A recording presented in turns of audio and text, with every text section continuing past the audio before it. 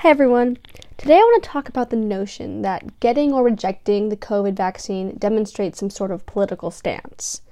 As written in Beyond Politics Promoting COVID-19 Vaccination in the United States, as with many disruptive trends and the innovation they spawn, Americans' attitudes towards COVID-19 and related health behaviors have been shaped by a complex combination of information, relative benefits, and social identity. Incomplete information about the safety and efficiency of the vaccine has certainly contributed to this challenge.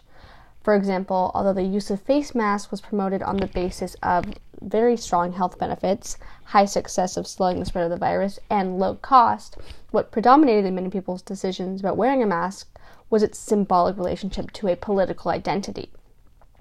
So the question is, how should we promote the vaccination? The data surrounding vaccination is still constantly fluctuating and different vaccines could become available. Quote, an enormous challenge, of course, is the powerful force of self-identity, particularly in today's divisive political landscape. Personal actions are fraught with meaning, something the medical community doesn't always understand, says an article from Stanford Medicine. The likely mixed messages about these products' safety, even if the clinical trials reflect different information, may intensify the challenge of vaccine adoption. Add to this the interaction of attitudes towards the virus and vaccine, and we clearly see that we will need to take various measures to ensure widespread vaccine adoption. Any successful marketing strategy will have to be multifaceted because there are so many arguments surrounding the vaccine. Consumer research and behavioral economics suggest a few strategies for an effective vaccine promotion. Not all strategies are equally feasible for all health agencies, from the CDC to the local clinics, have different resources and different actions are best suited for different consumers.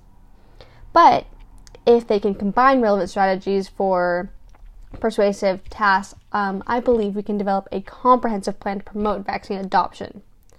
The tactics used can be prioritized according to each population's degree of vaccine hesitancy. I think the first step would be to create various forms of advertising that target and encompass different social groups. Each social group that has a different issue with the virus, and thus advertising would have to cater to why this group should get the vaccine. Another very important and potentially beneficial advertising tactic would be to create a common enemy.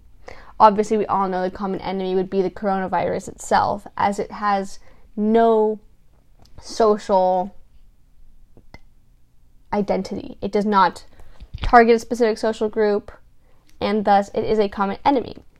Instead of diversifying different proponents for the vaccine, promoting the vaccine could become highly more adopted if everyone views the coronavirus as a collective enemy.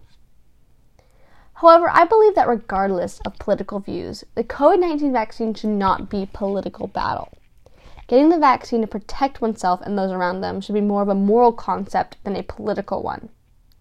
Moreover, by letting politics get involved, we are detracting from the actual issue of trying our best to eradicate the coronavirus to a normal level in order to get back to some sort of normalcy in our lives.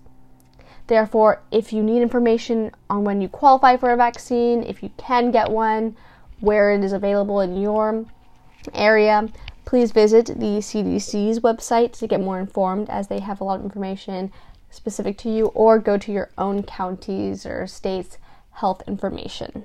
Thank you.